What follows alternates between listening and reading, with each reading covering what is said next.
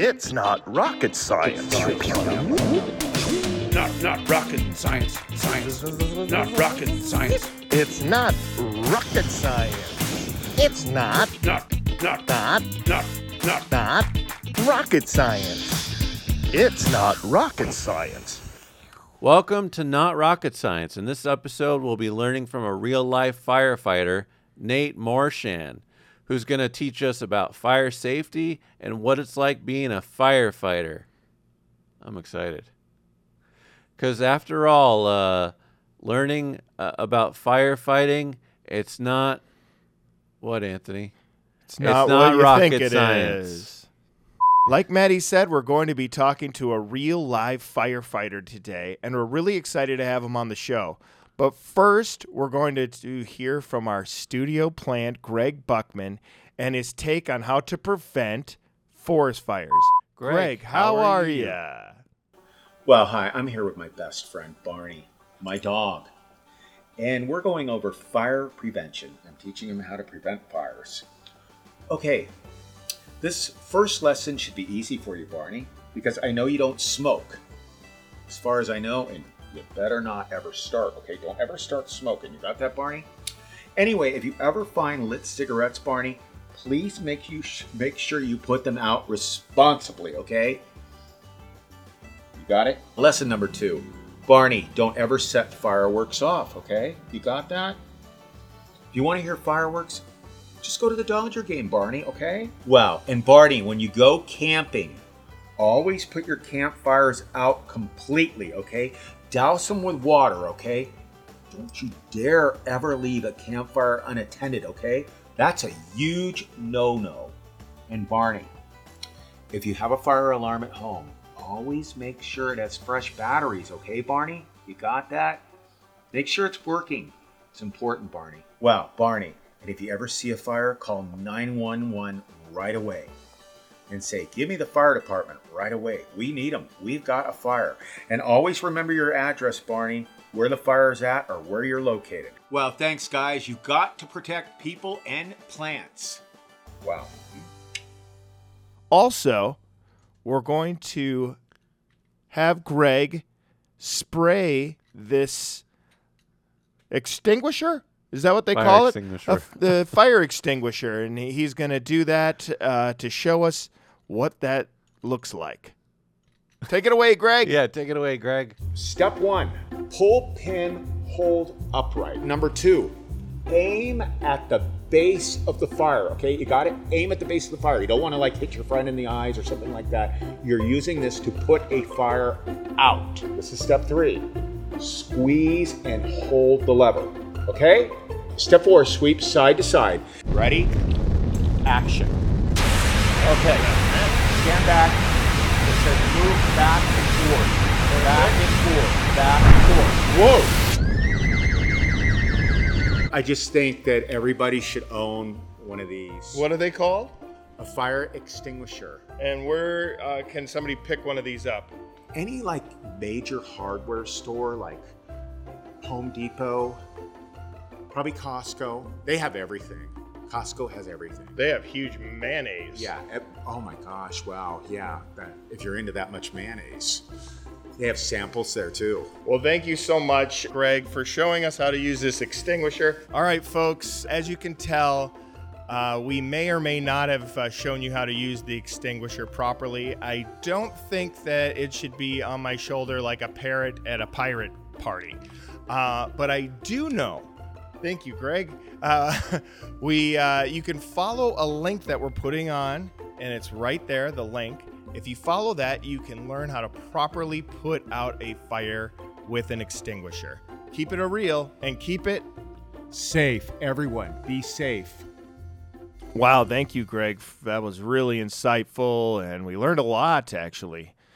Let's keep that plant safe. I think you mean the planet safe. Is that what you meant, or? Well, actually, what did I say? I thought I said. What did I say? You said keep the plant safe. I did? Yeah. Oh, well, yeah, I guess I did, because Greg's a plant. Yeah. But yes, keep the planet safe and plants safe as well, Greg. Thank you. Yeah, because you know what we say. It's not what, Anthony? It's not. It's not plants. rocket science. It's not plant. What? It's not rocket science. It's not plant. One thing you guys should know is each episode, the two of us will learn something new from a seasoned professional. And that's very great because it could be an English teacher, a history professor, today, a firefighter. So that is going to be really great to know how to do safety in all things fire and rescuing cats, too, I suppose. They do that, and they have calendars. A lot of them are hunks, right? Yeah. Yeah, so Maddie, I went to New Orleans or New Orleans or New Orleans, whatever you want to say, and I had a very, very nice time, except for the fact that it was August and dangerously heat wave. So it was 100 degrees and then 115 degrees. With the humidity, which is not that fun. But when you're on vacation, you still pretend that it's not happening because you want to enjoy yourself. So That's hot. I was just out enjoying 115-degree weather every day, and I made sure not to bring water because I wanted to show New Orleans how tough I am. And that failed me good because I didn't feel good for not drinking water. What happened? I don't know. I didn't get. I mean, it's just you. Did you get heat stroke? I didn't. But the interesting thing about New Orleans this specific heat wave is you go outside and you look like you've been in a sauna, and then you have to go about every 15 minutes into a some sort of air-conditioned building. So I learned a lot about different random stores because I was just like, oh, look at this. Looks like a really interesting lamp store. Oh, wow, really cool baby clothes store. I just kept going into stores that had that had air conditioning. I was just pretending that I needed a lamp or baby clothes or... You're like, ooh, wow, this is a really great hardware store. I need to buy lumber. And it was like I didn't need to go in there, but I just needed to cool down. And I have enough lumber at home. Yeah, and I kept announcing myself, too. I made it pretty obvious. I was like, wow, I really need baby clothes. And they're like, I get it. It's hot. Just sit in the corner if you want. No, I need lumber. I'm on vacation. I'm on vacation. I need to build things. You need to build yourself a little hut with. You could build yourself a hut with air conditioning. Yes, you should have done that. I definitely should have. Why didn't you sit in your car with your AC? You just wanted to. It's a really good idea, Maddie. I again, didn't think of that. Well, I did. I didn't drive, Maddie. I didn't rent a car. I didn't drive. I was on vacation. You're on foot. Yeah, I didn't. If I would have driven to New Orleans, I'd still be in the road. So I didn't have a car, or I would have done that. But I had a really good time. In fact, during the heat wave, I brought Zane, who was on last episode, my son, to swamp. So we went to the middle of the swamp and watched alligators and learned about the swampland of New Orleans, and we held alligators. And maybe you can show. We can put the picture up. You sent me a thing of an alligator. Yeah, we could put that up, and it was scary. The guy just grabbed it. Did it bite you? Or No. Yeah. But it bit the guy, the tour guide guy. It bit him, and he didn't tape it up. And then he said it was safe. And then I guess after people say things, I just believe them. So I was just like, all right, well, I'm going to hold this alligator. And Zane, why don't you hold it too? Oh my God. It was very, very fun, though. We had a blast. That's awesome. The tour guide had no fear, picked up a huge poisonous spider, like the size of my hand, and he was holding it. And while he was holding it, he dropped it. He dropped it right by an alligator. And instead of letting it go, Maddie. What? Well, he tried to wrestle out this poisonous spider that's next to an alligator. And he didn't get it, and he was yelling at the spider. It's like Steve Irwin. Yeah, it was funny. He was just like, Come on now, Gator. Or come on now, Spider. I can't believe you went and fell out of my hand like that. Right next to a gator, too, of all places. I'm like, dude, you dropped him. He was just sitting in a tree by himself enjoying his life. Anyways, I had a really good time. I got this voodoo shirt because that's what you do. And I had beignets. And have you ever been to New Orleans? No. It's no, really I've been great. to Louisiana, though. I do recommend it. Shreveport. I've been to Shreveport. Oh, cool. Yeah. I actually want to branch out because I really do like excluding the heat and almost being bitten Did you by get alligators. any gumbo? Wait, is gumbo the soup? Because I Yeah, did not do a soup. It's so good. You never had it? I didn't. I did Do have. you not want to try it or what? Well, it was just so hot. I did have. Oh, right. I did have that cream rice, sandwiches? the rice dish. What's that? Is that jambalaya? Yeah, that's jambalaya. No, rice is that pilaf? Oh yeah, jambalaya. it? No, I had That must rice be it. pilaf the whole time. You just ate rice pilaf. I did venture Nice. into a place that had. They were serving turtle soup, and everyone was raving about it. But I didn't eat a turtle. But I did eat a bug. I ate a centipede. On purpose? Yeah, or no, it was Or not a by centipede. accident? I don't think it was a centipede. It was like a chocolate-covered beetle because Zane, my son, dared me to do it and said, if you do it, I will. And then I did it, and he said, no. And I was like, fine. I didn't mind it. I was kind of his hero after eating a bug. Nice. Anyways, how was your world when I was in the South? Yeah, it's going good. I'm taking a stand-up comedy class that I'm very excited about. Oh, great. And yeah, I've been learning a lot in stand-up and how it works, and it's a ton of fun. And yeah, I actually have like my class performance is going to be September 24th around 7 p.m. Come check it out if you want to. It's going to be, I think, at the Haha, but I'll keep you all posted. But I'll tell you a little joke. That you wrote? Or yeah, is it, okay. that I wrote, yeah. So this is a joke that you Yeah. wrote for your stand-up. Yeah. Okay. It's just a short joke. But, Sure. What's weird about me being an actor is I haven't really gotten hired to do monologues. Oh. Well, it's like, do I look like a guy that can do a monologue? Yeah, I think so. Oh, I'm not. You know you what? laugh, though. But I'm You also laugh. I'm apologetic because I shouldn't be commenting or talking. This is. Will you That was the please end do of it the over? joke. Will you do it over again? No. One more. Can't do a joke twice. It's like Can I magic. try your joke? So, as an actor who never gets hired to do monologues because I don't look like a monologue. Was that a good delivery? Yeah. Okay. That was very good. Cool. Yeah. Oh, yeah.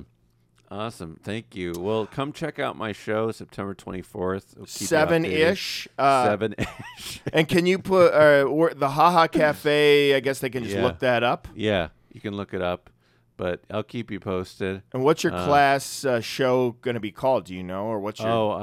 I'm not sure actually. I think it's called the stand-up comedy class. If y'all are interested in taking stand-up, I love it. It's great.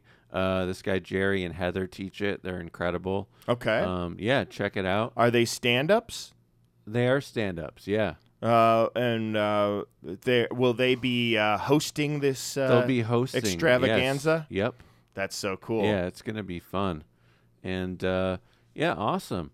Well, thanks all for being here. We love y'all, and let's get the show on the road. Blast off. It's not rocket science. Welcome to Not Rocket Science. In this episode, we're going to be learning from actual firefighter Nate Morshan. He's the best. Nate Morshan is a firefighter, and we're going to learn about fire safety and what it's like to be a firefighter. Because after all, firefighting's what, Anthony? not rocket It's science. not firefighting. It's definitely not rocket science. It's not it's fighting. It's fighting. It's fighting. Yeah, you're fighting the fire. You fight fire. Fighting the Yeah. fire. Do you guys listen to that song in the truck? I don't The even Fighting know the Fire? No. Isn't What that a song song? Is that a song? Fighting the fire. Fighting the fire? I've never I heard know, fighting like- the fire. We didn't start the fire. Oh yeah, that's what Is it that the is. one you're Okay, looking we for? didn't. Oh start wait, the no, fire. fighting the fire.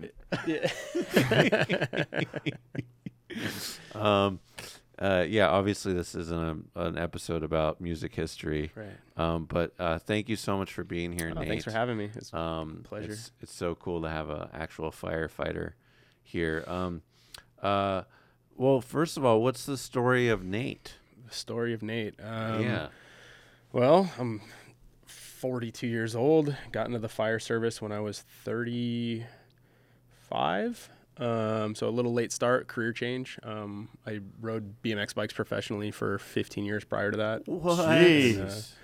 Needed a job that didn't require as much education as I thought it would. And wanted to be outside, didn't want a desk job.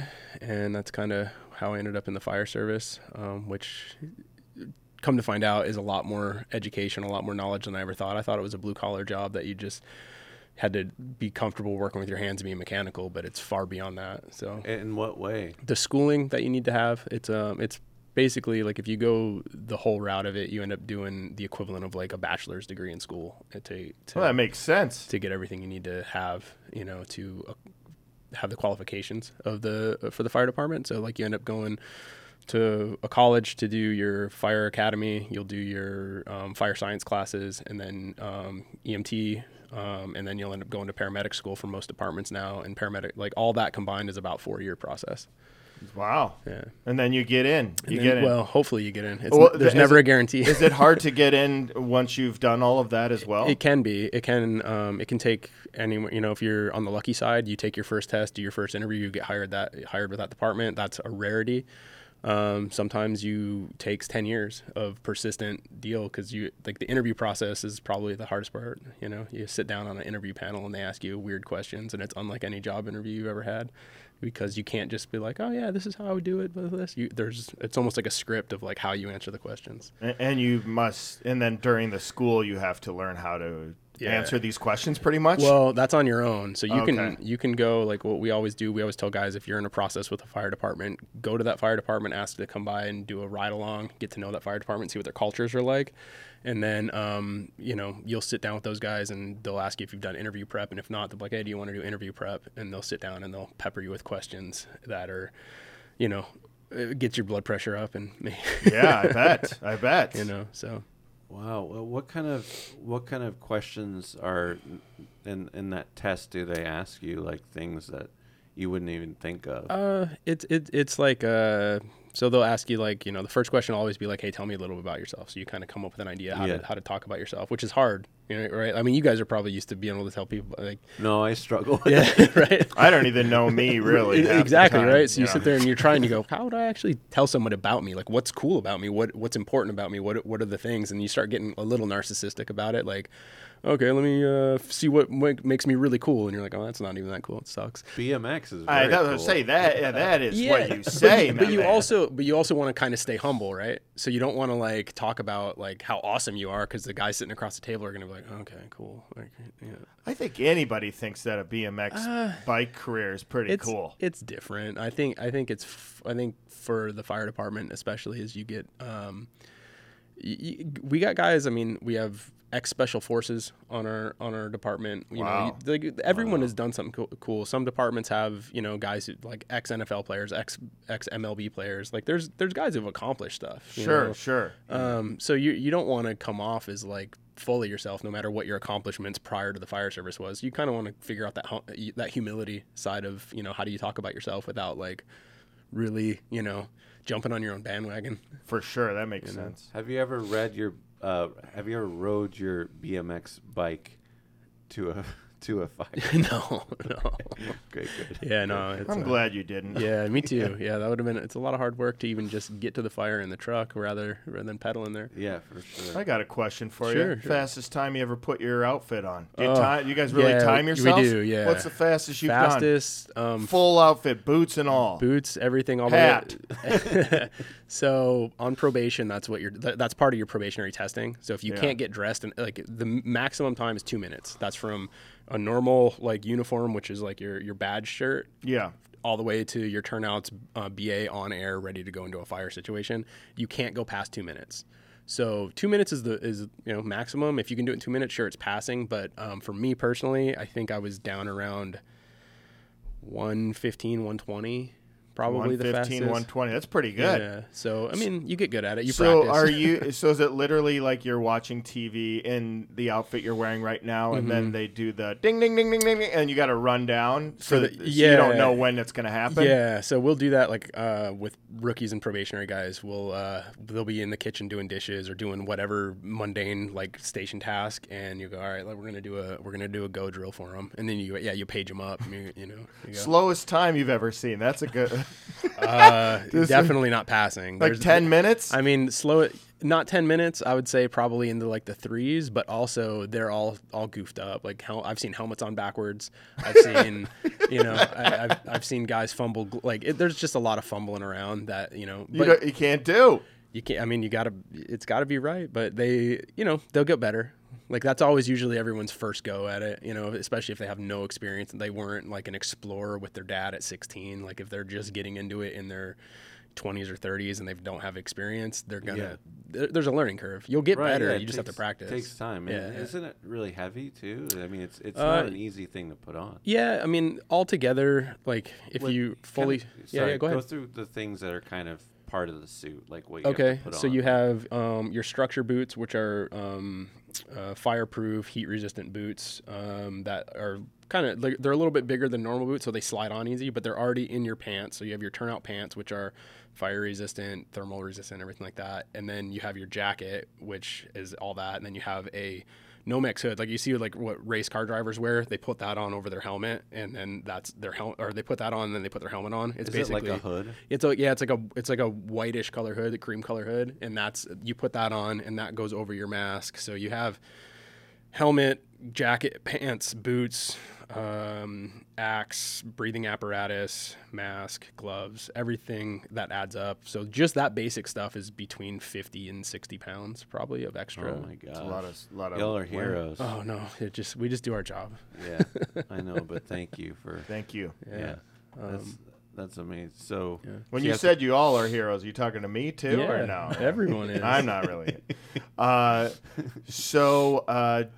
As far as fire trucks, you drive it, or where do you ride in it? So, well, yeah. In my position right now, I'm on a truck. So I don't know. A lot of people will get rid of this out of the way. A lot of people that could say a fire truck. So for us, a fire truck is the one with the big ladder and the two pieces. So like, there's someone driving in the back, someone driving in the front. That's a ladder truck. Gotcha. The other one with the water is an engine. And, Oh. Yeah. So like, you have a fire engine and a fire truck. So you're on a truck. I'm on a truck, and I knew that. That's why I said yeah, truck. Yeah, of course, I did yeah. not know. The truck. There's a lot of pride taken in being a truckie. Yeah. yeah, that's awesome. But I drive the tiller, so that's the rear of the truck. So Ooh. I drive the rear wheels. Oh, that's awesome. That's difficult. It's weird. Like, have you guys ever driven a forklift? No. No. Okay. Keep asking. I'll say no to everything. All right. So imagine driving in reverse all the time. So the way you turn your wheels aren't the way you're going.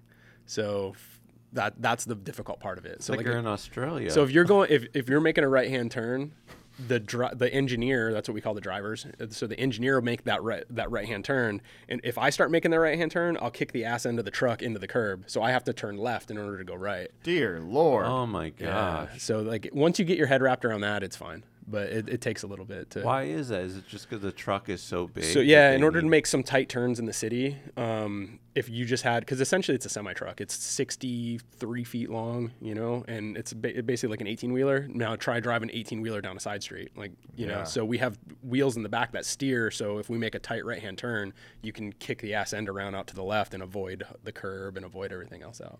You know what would be a good way to practice is the two-person horse costume. Yeah, that's pretty much what it's about. Yeah, that's real You similar. gotta go that there, yeah, or cow, whatever one you. That would be. Because if you both went right in the two-person horse costume, you're either just gonna go lateral or you're gonna jackknife each other. Yeah. So one guy goes right, the other guy's got to kick the ass end around to the left. That's a tough costume, man. That's a tough. And costume. no one thinks about that when they think about the Minotaur or the horse costume. They don't think about how difficult it is for the guy in the back. He's got to smell the farts. That's right.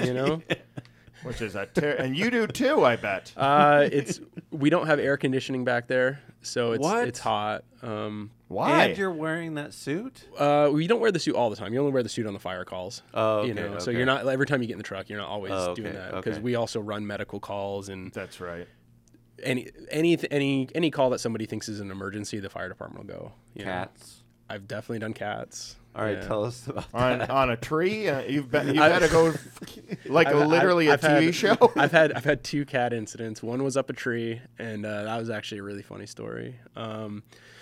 We got called out for it, and normally we don't do that stuff. Once we're up a tree, it's like, dude, like it's funny but true is, anytime someone's like, my cat's in the tree, I'm like, how many cat skeletons do you see in a tree? You ever seen a cat skeleton in a tree?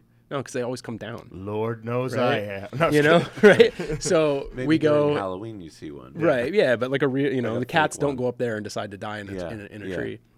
But you go up and you're like, all right, you're looking in this tree, and we get a call out for this, and this silly call. This girl, people have pets. I don't know. You can't judge people on what pets and how they treat them. But like normally, cats are stay at home. You don't put a leash on them. You don't take them to the park with you, right? That's like kind of a dog thing. Yeah. This individual decided that her cat needed to come to the park with her.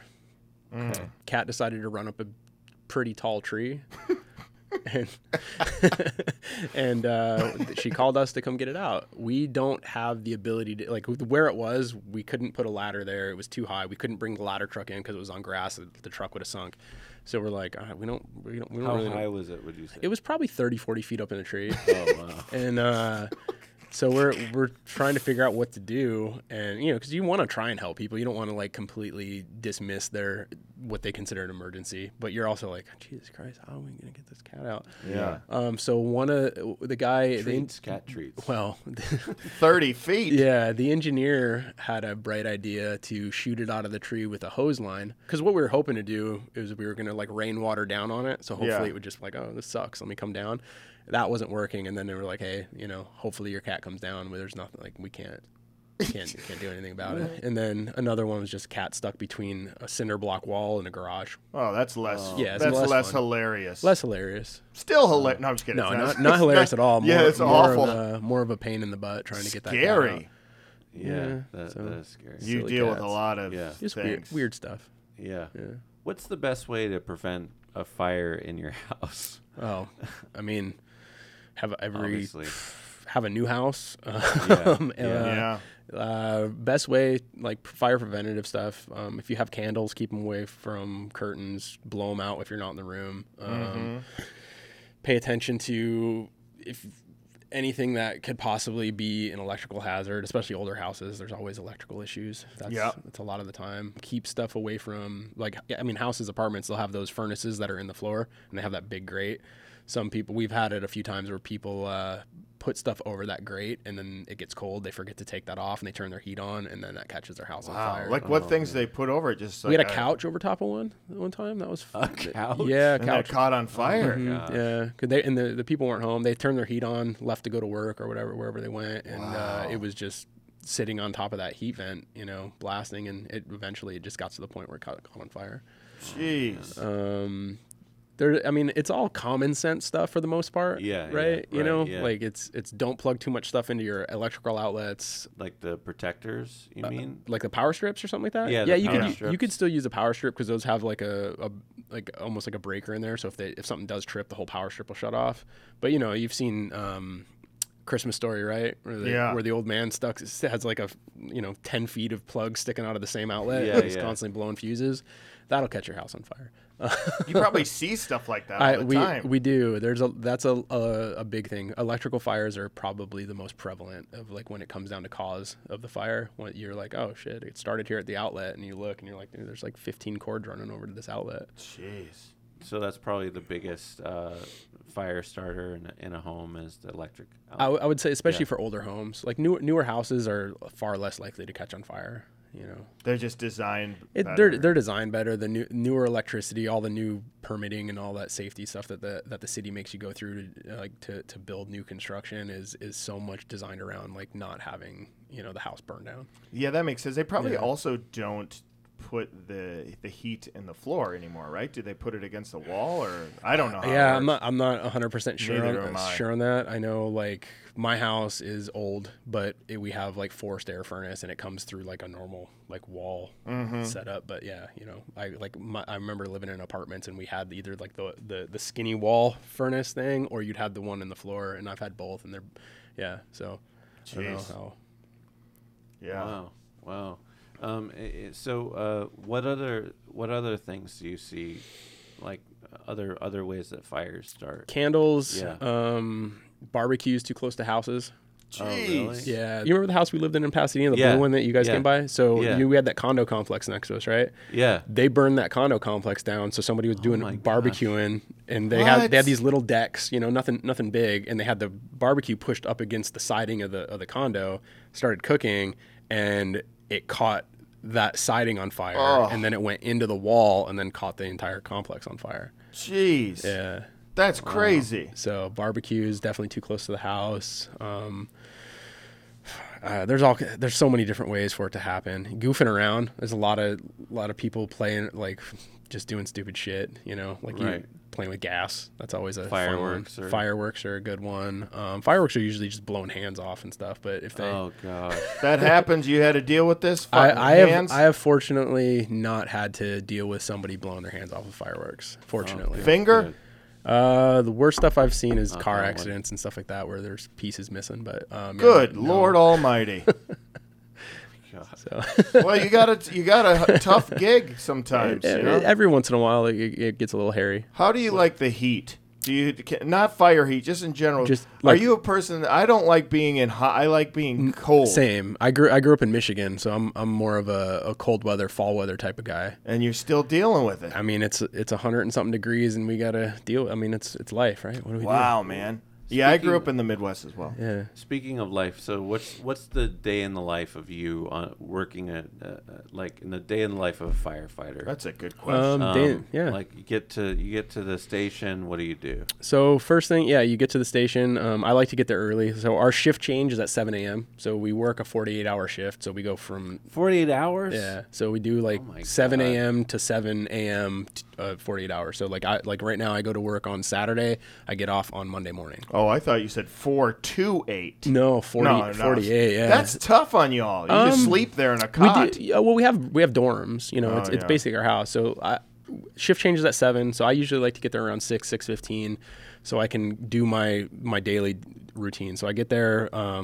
Whoever I'm relieving that day, I'll grab my turnout gear and my equipment that I need, and I'll set it next to their spot because they might have had a rough night and they might still be asleep, but I'll just set it there just in case like something happens. They wake up, they see my stuff's there, so they know they're ready to be relieved, and they go, oh cool, Nate's here, let me go find him, let them know what's going on. So we do a pass down, which is basically they'll tell us what they've done in the last 48 hours. Like, hey, we had one fire, we threw a ladder, we had an extrication, or we went out on a drill. Like, so I got relieved. Yeah, I got off work yesterday morning. I got relieved from the other shift guy, and we did a bunch of training and drills. So I basically let him know, like, hey, we used the over the side kit. So we went up into the mountains and basically simulated a mountain rescue, and that's part of what we do on a daily basis. So I was like, all right, I'm letting my partner know, like, hey, this is all the equipment we used. It's clean, it's put back, it's back in run ready position. So if you guys get something, you don't have to go, oh shit, where's my stuff? It's already set up, so that's part of it. We get into the station, do that. Hang out, talk to the guys in the morning, figure out what they did, give them relief. Once they get out of there at 7, me and the engineer will pull the rig out. So we'll pull the truck out, and we basically go through our first day maintenance of the rig. So we'll extend it. We'll basically take all the hydraulic equipment and we'll extend the outriggers, place those down, and then the big aerial ladder. We'll make sure that works properly, and then we go through, we check our breathing apparatuses, put them through their test mode. We'll make sure all of our medical equipment's there, make sure all the batteries are charged, make sure we're basically ready for any emergency from the start of our shift until whenever. And then once that's ready, you're pretty much, if the schedule allows, you have an hour and a half of workout time in the morning. So we'll all like sit down. We do line up at a table like this. Like sometimes it's a 4-person house. The house I work at, we have 10 people. So we sit at a table and we all kind of go over the daily operations. Like, hey, we have this drill to do today. We have to go down to EMS for, whatever. We have to go do this, and this. All right, cool. Let's go work out, and then at that point, once that's over, you know what you have to do that day, but now you're just waiting for the calls to come in. So you could be in the middle of, What kind of workouts? Because I see the firefighters in my neck of the woods. Yeah. A lot of basketball, these guys. So it depends. Pickleball has taken off. Now, that's the one you all do. I'm not a fan. I opt out of pickleball. I'm not for whatever reason, I just don't enjoy it. Get away from Like pickles. I'm not a big fan of pickles. Balls are a little, Yeah, I feel you on all that stuff. I'm not a ball sport guy, I don't think. Yeah. But guys do play, like basketball's a big one. There's a department that they're what do they call it? Their department game, like their officially adopted department game's handball. Handball. So a lot of the stations will have handball courts in the station. Yeah. Oh, So they'll cool. play. They'll play. But yeah, pickleball, basketball, workouts. Like my crew, there's a couple guys that like to play pickleball, but most of us are just trying to keep our cardio up. Like that's You got to. That's 90% of it all. Like if you can't breathe, you can't do anything. So we try and keep our cardio going. And that's why basketball is kind of a big one.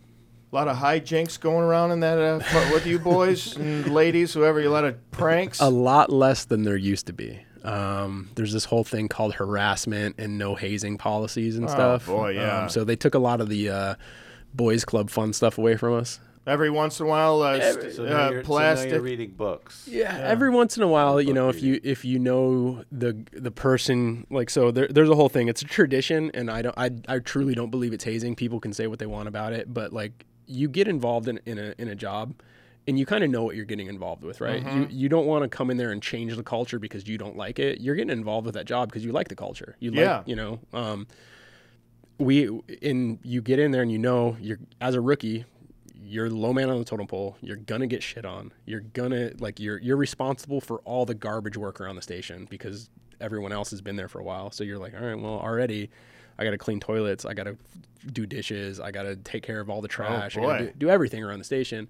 And then you're also, the biggest tradition that we enjoy is bucketing guys, which is basically getting like 5-gallon buckets of ice water and, Like the ice bucket challenge. Like kind ice of, bucket but like challenge. unsuspected, like they don't know it's coming, Yeah. and that's and you usually do that. What the misunderstanding is a lot of the times is you do that to the guys you like. Like if you're not getting messed with at the fire station, it's because no one likes you. Yeah. Right? Yeah, that's You know what I mean? Like that's what I that's- would have had to deal with. People are like, oh man, no one bucketed me, no one did this. I'm like, all right, they're kind of telling me that your crew didn't want to put themselves in danger because they're nervous about you. Yeah, they don't trust you. Yeah, they don't trust you because they're like, oh man, he's gonna tell the chief or he's gonna go to HR and be like, hey, they put ice water on me or they put my bed out on the roof, and you're like, well, yeah. Okay. I like this bed on the roof. I like hijinks. I think this is great. While they were sleeping? No, so we'll get them to do it. Like we'll get the rookies to do stuff, and then we're like, hey, they're in the office doing something or talking to the captain or whatever, and then we'll take their entire bedroom and set it up out on the roof. So nightstand, That's light, great. bed, the whole 9 yards, everything's out on the roof. So they come to go to bed and they're like, where's my bed? And then they look out and everything's set up out on the roof. Perfectly set up. Yeah, perfectly. Like it's like an identical dorm out on the roof. Hijinks. Nice view. Yeah. I think that you got to have a lighter side sometimes. You guys go through a lot of serious things. Yeah, it's and that's what we like to portray as is we're not doing it out of maliciousness. There used to be, like, there was like back in the 80s, 90s, maybe even early 2000s, like some of the stories you hear from some of the older guys when they tell us, oh yeah, well, this is what we did. We're like, Jesus Christ. Yeah, like, yeah, right. Like that's a little over the, over the top. We nearly drowned a guy. There's stories of very close to paralyzing, career ending jokes. Oh, to wow. guys. Well, Yeah, that's... where I'm like, why'd you do that? And they're like, I don't know. We didn't think it was going to happen, but... well, it did. We're still here. Yeah, but so that, in a way, it's good, but on the other side of it is like, if you don't have that crew bonding, if you don't have that like camaraderie in that job, is you just kind of like lose out on the what you're really there for. I don't know. It's weird. Like growing up playing sports, like I played hockey, I played football, then I started riding bikes and doing all that stuff. But like in a team sport atmosphere, in order to have that like trauma bonding, like I know that sounds like a terrible term, but like trauma bonding is a good thing for a unit. Yeah, for right? you. Yeah, for us, like we need to be able to like have know like in a shitty situation, we're gonna have each other's back and relate with each other. Yeah. And in some ways, messing with each other is the best way to get rid of it, because you go on stupid calls or you see, really terrible stuff some days, and the only way really to get it out of your mind is like, all right, let's see what we can do today. Like, what joke can we play? How can we lighten this situation? Excluding the cat being sprayed, do you have any other like silly calls you can tell us about? Maybe like silly calls. Like some. So I've been called. I mean, there's definitely silly calls where you feel like it's a waste of time, but funny. I mean, silly, goofy calls. I don't know, or maybe you don't. It's too serious. No, job. It really isn't. I'd say 90% of the time, it's not the most serious thing you've ever seen. Yeah. A lot of the times, like I've been called out for a girl. Oh, okay, funny call. All right, this is so. We had a 17-year-old kid call us out at 3:30 in the morning. This was a couple weeks ago, and he was afraid that he had rabies. Oh, goodness. And we're like, what the fuck are you talking about? Dude? Rabies? And we're like, so what happened? He goes, I was at a party 3 days ago, and I was drunk, and I think a bat bit me. And I'm like, what? Like, I'm sitting there, I'm like, it's 3:30 in the morning. Why did you decide that 3:30 in the morning is a appropriate time to call 911 and have 6 people show up at your house for you to tell us some weird drunk story about a bat may or may not have bit you, and now you think you have rabies. Yeah. And his mom comes out, and I'm like, hey, what's the deal? And his mom's just like, I don't know. He gets on Google, and it's more probably a psychological issue with this kid. But I'm like, you need to kind of take care of your son, like quell the issues. So there's calls like that where you just you're like, rabies. He called us out for rabies. We're like, what do you want us to do for rabies, man? Like that's yeah, right. He's just foaming at the mouth. And I'm trying to, like, funny ones are it's like you don't carry like rabies shots with you. No. EpiPens. Do you have EpiPens? We don't have EpiPens. We have epinephrine. So it's like what's inside the EpiPen, but we have to draw it up and measure it out ourselves. Oh. So in that realm, like anything that we have is basically for if your heart stops beating, we can fix it. If your heart's beating too fast, we can fix it. If it's beating too slow, we can fix it. If you have an allergic reaction, we can fix it. And seizures and then pain meds. That's pretty much the extent of what we have in our body. It's for emergencies. It's life or death stuff. We don't have like, oh, you need an aspirin? Thanks for calling us out for your headache. Here's your aspirin. But we do get those calls. You get the aspirin call? I've been called out to put a Band-Aid on a grown man's finger before. A little Band-Aid? He cut himself washing dishes on a broken glass, and he was afraid that the bleeding wouldn't stop. And when we got there, he had a small cut on the tip of his finger, and we put a Band-Aid on for him. And he was a 40-something-year-old man. Was he crying? He was very nervous over a cut on his finger. And you said he was fine. He was 100% fine. And you gave him like a little Band-Aid. Told him everything was going to be good. What is happening with these? And then the aspirin, like somebody's like, I have a headache. You'll be surprised how many calls we get called out for nosebleeds. Nosebleeds? What they think they're like? They're going to bleed out. Oh. I'm losing all of my blood through my nose. Not possible to do that unless your nose is ripped off and you have a gaping hole in your face. But if you just have a nosebleed, you're not gonna die. Yeah. Well, Well, that's good to know. yeah, it is good to know. Can I ask you? Sure, of course. Sorry, are these all right to use? Can you show me how to use this? Yeah. Not inside here. Yeah, no, I won't pull it. These are the messiest ones you have. That's so these, cool. Yeah, so these are dry chemical extinguishers, ABC extinguisher. Which this one say? Yeah, I don't know how many feet it'll cover. I don't know. Anyway, I'm not going to give Just you a a regular company foam school on this. So, is it foam? I don't know what it is. No, I think this is a dry chemical one. Can we see that box, Chris, please? Yeah, this one's a dry chemical one. So there's basically this like Oh, that's all right. We got it. now. orange dust that'll come out of here. Orange? So it's ammonium nitrate or aluminum silicate, magnesium, all this random like powder in there, and so it's basically. Have you guys never set off a fire extinguisher before? No. All right. I'm going to today if you think it's so, okay. So I mean, it's interesting. Like if you're willing to waste a fire extinguisher, just to see what it does, but don't do it inside. Do it outside someplace Yeah, because yeah. this will fill this entire room with dust, and you'll. Oh, have to, yeah, we won't do that. But yeah, essentially, if you have a fire, this tells you the bottom. So you have A, B, and C type fires. So A is gonna be like normal combustibles, like it's something paper, trash, garbage, wood. Excuse me. Class B fires are liquid, so it's going to be like gasoline, diesel, rubbing alcohol, like stuff like that. And then Class C is electrical equipment. So this is telling you it'll work on all three of those types of fires, There you go. right? It's not water based, so it'll work on electrical. It's just powder. Essentially, it tells you hold it, you pull this tab, pull this pin out, put this at where you want it to go, and you squeeze it, and you just sweep back and forth at the base of the fire. Don't try and hit the flames. Try and hit where the fire's coming from. Ah, base, not the flame. That's good to Don't know, hit the everybody. flames. Wow. Hit the base. Hit the base. Don't go to the top. Go Yeah, to the bottom. Start at the bottom. Oh, that's good to know. Yeah, that is. And these things, they're always red. Isn't that fun? Yeah. I mean, there's white ones. There's different. Yeah. There's like different extinguishment methods or chemicals that'll do in it. Like my house, we have a white one, and it's based on like not being dusty. So like if we do have a kitchen fire, like I told my wife, I was like, I don't want to have to deal with cleaning up the entire house of this yellow dust. So Yeah. we'll just use this one. You know. That's Oh, smart okay. to know. So the white ones are better because it's Well, it's in the kitchen, so it's a different chemical that like is for like grease fires and stuff like that. So like that would probably work on a grease fire because essentially it's just coating it. You can't really put grease fire out with water. You guys know that from like junior high or elementary school, like how to put grease fires out.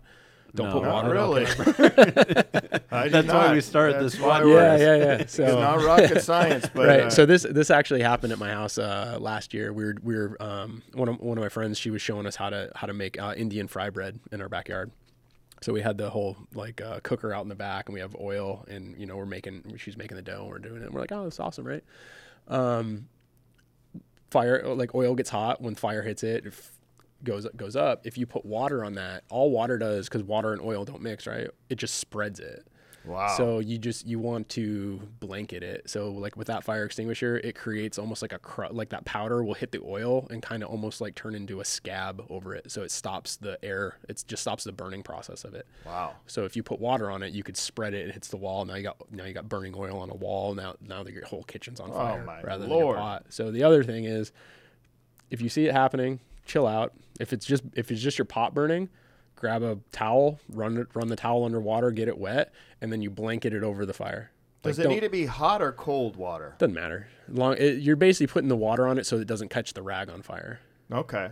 And then it basically takes the air away from it, and the fire should go out. Do you kind of do the motion of up and down, or you literally just put it on? You put it over top. You don't want to fan it. Yeah, that's what. Yeah. No, you just you get a wet towel. Baking soda works too. Like if you don't have an extinguisher, if you have a thing of baking soda, you put baking soda over top of grease fire to help put it out. Wow. But usually it's just not panicking, which is hard for someone who doesn't deal with fires a lot. Like everyone goes in a panic mode. Throw water on it, now your whole kitchen's on fire, when you could have just draped a rag over it and probably put it out. Oh, Yeah. Wow. Is That's it good hard know. is it hard to freak you out? Make you panic? I don't know. I mean, I get it's. Well, you're probably trained for it. You know? That's what I'm saying. You get the experiences, right? Like, so we always call it like a duck on the water, right? Like you watch a duck paddling around on a lake, they look super chill. Like they're just like, oh, I'm a duck, I'm cruising. But if you looked under the water, their legs are just spinning, right? So that's kind of like the mentality we try and have is like on the surface, we're look calm and collected. Meanwhile, our brains are probably pumping through every scenario we could possibly imagine. Right.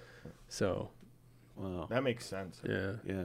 So what about like they have those fire blankets for kitchens? Sure. Should those Those work yeah, too? those work too. It's basically just taking one of the components, like one of the things you learn in like your fire science classes in college. It's super simple, but it's called the fire triangle. Like fire can't start without three sides, so you need fuel, you need heat, and you need oxygen. Right? You take one of those sides away, the fire can't happen. Right. So if there's no fuel, oxygen and heat aren't going to do anything. If there's no oxygen, fuel and heat aren't going to do anything because oxygen feeds it. So you take one of the sides of the fire triangle away, it's gone. Now they've redeveloped the fire triangle with a fire tetrahedron. I'm not well versed in that. I don't even know what that is. Yeah, I don't even know what Yeah, that means. the newer stuff is the fire tetrahedron, and that is it's keep it. I always like to keep it simple. You got three sides, take one away. You're either going to take the heat, the fuel, or the oxygen away, and it'll put the fire out. Wow, that's really good to know. Very good to know. Yeah, that's insightful. Thank you. Yeah. No, that's great. Thank you. Let me ask you kind of about like forest fire stuff. Do you deal with that, or how do you keep your home safe from a forest fire approaching? What do you do? So there's like the kind of tried and true rule is you want to keep 50 feet of clear space around your house. Like if you're in one of those areas, if you're in a neighborhood like you're in Los Feliz or Glendale, or unless you're up against the mountains in Pasadena or Altadena, like my neighborhood, I live in Altadena, we're close to the mountains, but like not in an area where I'm like, oh man, like I should cut these trees down around my house because it's going to push in. But if you're in one of those areas, like if you look at the Hollywood Hills, right, and there's those houses up there and they're all kind of like stacked. Yeah. Those places, if you get a fire below you and none of your brush is cleared, it's going to catch the brush on fire. It's just going to run to your house. Like it's going to follow the fuel. So we like to a minimum of 50 feet around your house of like clean, not no. Does that mean like no trees? No. So you can have brush type of trees, things? but you want to keep them trimmed, right? You don't want to have like a bushy. You don't want your yard to look like the woods. Okay. Like you want to keep it, space in between stuff. Keep the leaf litter at a minimum. Keep anything that could potentially do that. But the only areas that really pertains to for the most part is the wildland urban interface, which is the WUI. My wife loves to hear the term WUI. Yeah, it's fun, I guess. But yeah, the wildland urban interface, and that's basically your house backing up to the wilderness. So if you're backed up to the wilderness and you keep your yard looking like the wilderness, your house will burn down if something happens. So don't do that woo-wee. Yeah, you don't want to. If you're looking to buy a house, it's really nice to be up against those mountains, but just realize the risks that you're putting your house will eventually burn down. Like, Eventually, no it- matter what, right? I mean, not no matter what, but like you think you put yourself in a risky situation. You're like, okay, when's the last time this hillside burned? Okay, we're pretty close into it. If this happens, there's a good possibility if this hillside catches on fire. I mean, we're in California. I look at every hillside as a potential. It's probably going to burn. Event like it's going to. Jeez. So it's like you put yourself in that situation, you kind of got to know the risks and consequences. And even insurance companies now, because of all the big fires we've had in the last 10 years, they don't even want to do fire insurance for your house if it's in a certain area of. Oh, wow. Yeah. Oh, wow. So they're just like, hey, you're willing to buy this house in the brush. You kind of got to assume those risks and consequences of buying that house. Yeah. Actually makes sense, unfortunately. Yeah, right. But yeah, you want to, for wildland stuff, you want to try and keep it all clear. If you can. I mean, everyone loves trees. No one wants to cut trees down around their house. But if you have a tree that's leaning up, like not leaning on your house, but like the branches are dangling on your roof and everything like that, you just want to trim it all up and make sure it's not touching the house. And then if you have an older house and you're willing to put the money into it, if you look at the eaves of your house where your roof meets the walls, box those in, because a lot of the times your house will catch on fire due to the wind will be blowing cinders, and those cinders will get into your attic and then catch your attic on fire. So what do you do if a fire is actually approaching and you don't have, You know say that, stop. Yeah. no, but you don't have the 50 feet cleared, or what do you kind of do? You call the fire department? So the fire department, if that's already happening, you get a hose. I mean, I wouldn't get a hose. You don't have enough gallons a minute coming out of your garden hose to stop the fire from a wildfire. Like it's not gonna not gonna do anything. It's like, you know, it's not gonna, it really won't do much. What about a fire extinguisher? Nope. No. Oh, really? Oh my gosh. Blanket. So what I would do personally, if I was in that situation, I'd have, if my yard wasn't up to par, hopefully have a chainsaw and start cutting trees. While it's on fire. Well, if it's approaching, if you see it, like it's not coming, like you know it, you'll know if it's like, you know, if you pay attention to the fire stuff or like listen to the news, it'll usually be if the fire department and the emergency management system knows that the fire's coming through your neighborhood, they're going to evacuate your neighborhood. Yeah. Right. And at that point, you're just kind of like, you know, hoping a prayer that your house doesn't burn down. Right. Cut down the trees. Yeah, I would like personally, if that was the case, if I was like, all right, they're evacuating us, the fire is going to come through our neighborhood, I would do my. It sucks. You don't want to cut, you know, especially like you're like, dude, I love these trees. I've been, you know, my backyard has 3 giant trees that shade our, like they create a very livable space in the summertime in our backyard. But if that was the case, I'd be like, hey, well, you want to lose the house because of these trees? You know, like, hey, let's get these trees down. Yeah. You know? Wow. But saying that, like, do you have time to do that? Probably not. No, you know, of course like, not. Right. you know? Yeah. So it's like but those are all the things. That's why you want to stay ahead of it. You know, keep your trees trimmed, keep your yard clean. You have like, I'm not saying that's going to eliminate your house burning down, but give you a little bit of chance of it not burning. You know down. what would suck? Like a tree house up there. Yeah, you could that have. would not be good. Yeah. That would not be up in the air. Yeah. Good God. These are all good things to know. Yeah, these are great things to know that I did not know. Very, very insightful, and we're learning a lot. Yeah. Thanks so much. No, Nate. no, I try. Hopefully I'm not telling anybody anything wrong. No. I mean, if you are, You know. I don't know. Yeah. It seems like it's all very you know, good. the comment guys will know for sure. I was thinking of if we want to open up some questions to some fans on TikTok. Yeah. All right, we got people entering. We're live here on TikTok, and we're doing my podcast TikTok called Not Rocket Science with Anthony DeVries, another host. That's his hand. Do you want to put your head in to show them that you're? What are you doing? Okay, so we're gonna. So everyone, we're interviewing a firefighter. He's here, firefighter. There he is. What advice would you give someone who wants to be a firefighter? Oh, Yeah, Okay. great question. Advice is if you have no experience, go by a fire station. Talk to the guys at your local station, and you know, figure out what they're doing and what roadmap you can take to accomplish it. I would say physical fitness is probably one of the biggest things that I see guys struggle with.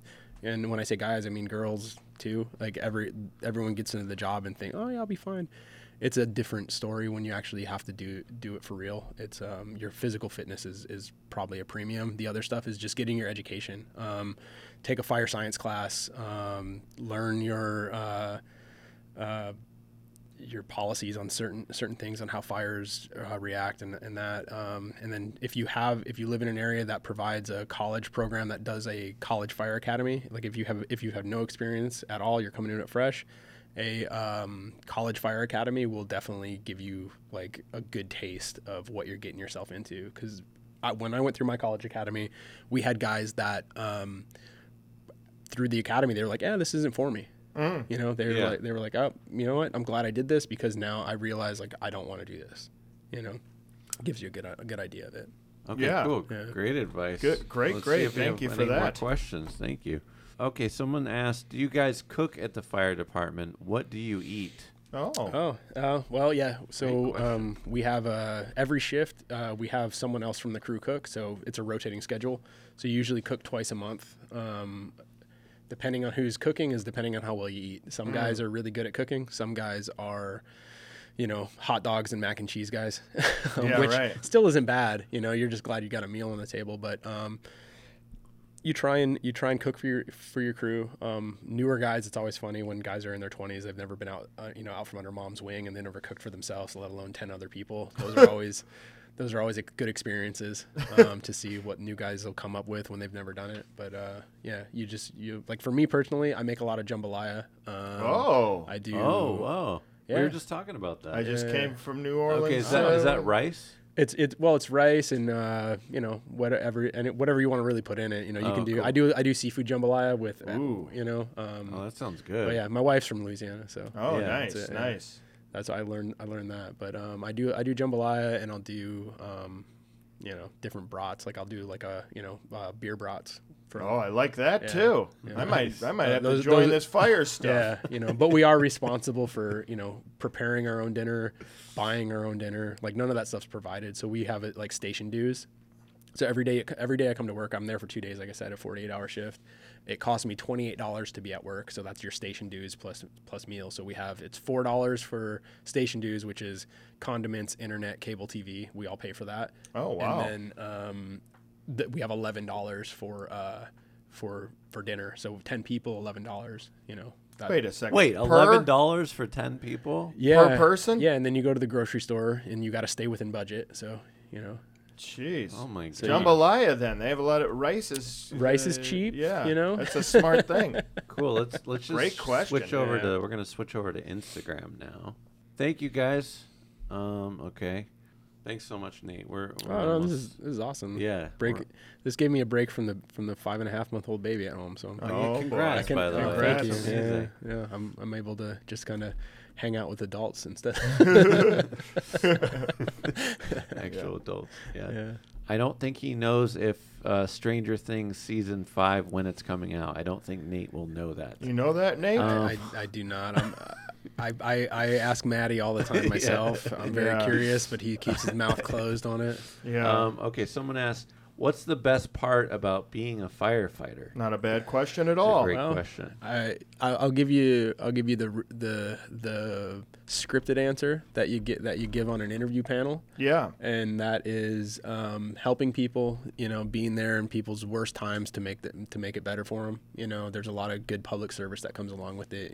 Good feeling for yourself, and knowing that you're hopefully doing the right thing by your community. That's a good fulfilling part of it. But, the real side of it is, paydays in 4 days.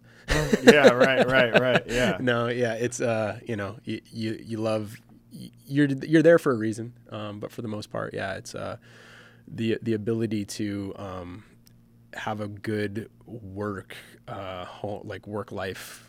schedule. Sometimes we're at work for 120 hours, if not longer. If we go out on a wildfire, we're gone for 14 days at a time, minimum, up to 21 days extended. And the ability to be able to come home and, take some time and be home for a couple weeks with the family, is for me, that's the biggest thing, is the work-life balance. Yeah. Yeah. Wow. Great question. Great question. Great answer too. And someone asked, "What's the hardest part of the job?" Oh, that's a good question. Yeah. Same thing. Being away from family is personally the hardest part of the job. Then the other part is the calls. Some of the calls can become, they can weigh heavy on you sometimes. You see some stuff that you probably only would never want to see in your life, if not just once, and you see it multiple times throughout a career. A 30-year career, you're going to see some stuff that the average person wouldn't be okay with seeing once, and you're going to see it multiple times. So you just got to hearts go out to you, man. So you just got to figure it. We appreciate you. Figure it out. You're a hero. No, not a hero. You're just doing a job. Well, we appreciate you. Yeah. Awesome. Well, thank you. Thank you, everyone, and have a great day, everyone. Bye-bye. So one thing you kind of just talked about just then, just to kind of wrap this up quickly. So you've been out there for forest fires. Yeah. What's that like? I mean, what is that? That must be scary. Depends. So there's different levels of it. Like we call it IA, which is initial attack or initial assignment, is when the fire first starts, and that's when you're actively fighting fire. And then you start, like, as the fire progresses through its changes, you end up with we call mop up. So depending on when you get sent out on that fire, it's going to be more dangerous. I can't say more or less dangerous because a lot of guys get hurt and killed during mop up. A lot of guys get hurt and killed during active fire assault. Gosh. But there's different levels of danger and different levels of safety concerns on each side of that fire. So for the most part, if you're out on an initial assignment when the fire first starts, you're doing like figuring out how you're going to flank the fire, how you and your crew and you and the strike team that you got assigned with are going to be assigned on that fire, and then it's just a lot of hard work. Like we'll do thousands of feet of hose on the ground, hiking up hills, where you're just out in the middle of it for a long time and hot and dirty and that, and then sometimes you get an assignment and it's relatively mellow, right? Where like the fire's already burned through, you're just chasing hot spots, which gives you that false sense of security. But there's been guys who've definitely been hurt and put off the job on those assignments because you do have that false sense. So like a normal mop-up situation is like a fire's burned through a forest, right? You're going through looking for hot spots, making sure the wind doesn't pick up and blow ashes and start it up again. So you're going through and you find stuff. So if a big tree burns down, it not only burns down the tree, but it goes into the root system. So what that does is it basically creates like, you guys have been on bonfires before, right? You dig them out in the ground, you bury them with ashes, but it's still kind of soft and it's hot in that pit.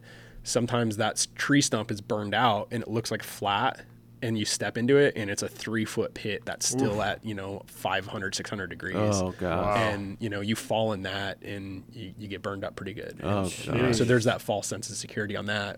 Even when the fire's gone, you're like, oh, we're good, we're out here doing mop up, but you can you catch yourself into some pretty sketchy situations. Jeez. But those, I like to think of those fires like I like camping, I like backpacking.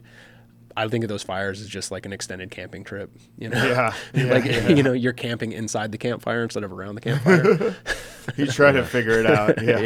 You make peace with it. Yeah. Saving lives. That's Yeah. awesome.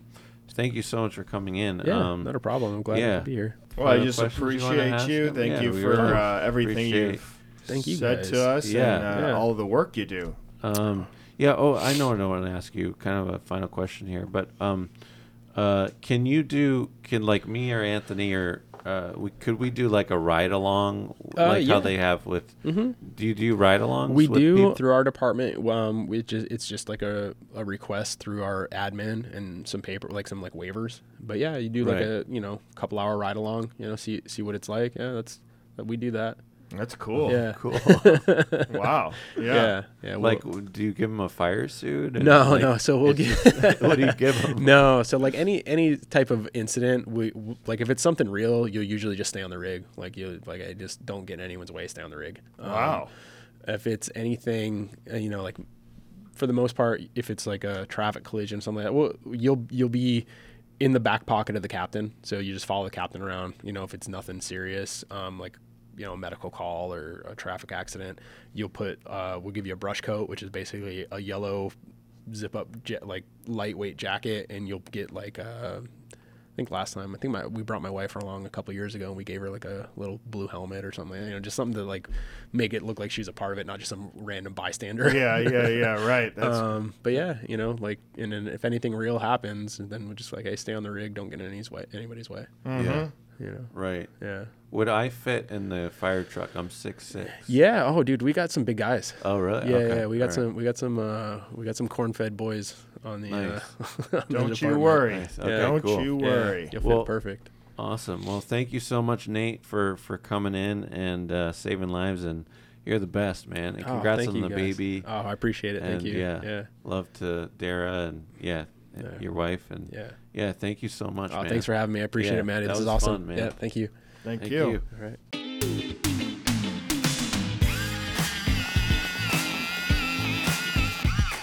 Well, that was very insightful, and Nate is such a good guy and a hero, in my opinion. Doing that day in, day out, it's really incredible to me. Yeah, thank you, Nate. Yeah, thank you, and Nate. Thanks to all the firefighters Yeah. across the U.S. that are risking their lives literally every day to keep us safe. Yeah, and our hearts go out to Maui. Let's help Maui put the pieces back together by donating to the Disaster Relief Fund at American Red Cross of Hawaii. Go to the link on the screen to donate or find out more on how you can help families rebuild. Help those around you, or even if they're not around you, help them, because helping, it's not rocket science. Thank you all. Our hearts go out to everyone. You're the best. Thanks for listening, and take care. Bye. It's not rocket science. Not rocket science. Science. Not rocket science. It's not rocket science. It's not rocket science. It's not rocket science. So, Anthony, you think you can get a fire suit on in 2 minutes, like our pal Nate just said? Oh, I could do it earlier than 2 or sooner than 2, but we don't have a suit or anything, so that's a... I have one. Oh. Well, we don't have a timer, so... I got that too. Go. These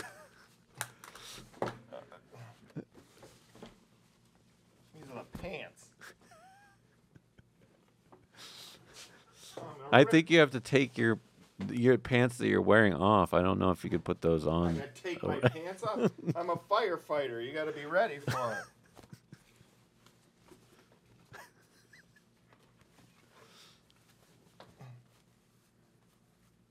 Dang buttons. You need That's every what button. You don't think of that's what you don't think about for firefighting is the buttons. You got to tuck too, though. You got to tuck. You got to tuck your shirt in? Yeah. No, you don't. Do you? I don't know. And what are we at? And 48 seconds. I could be a fire. Well, I guess they have more equipment, but close enough. You know, close enough. Nice.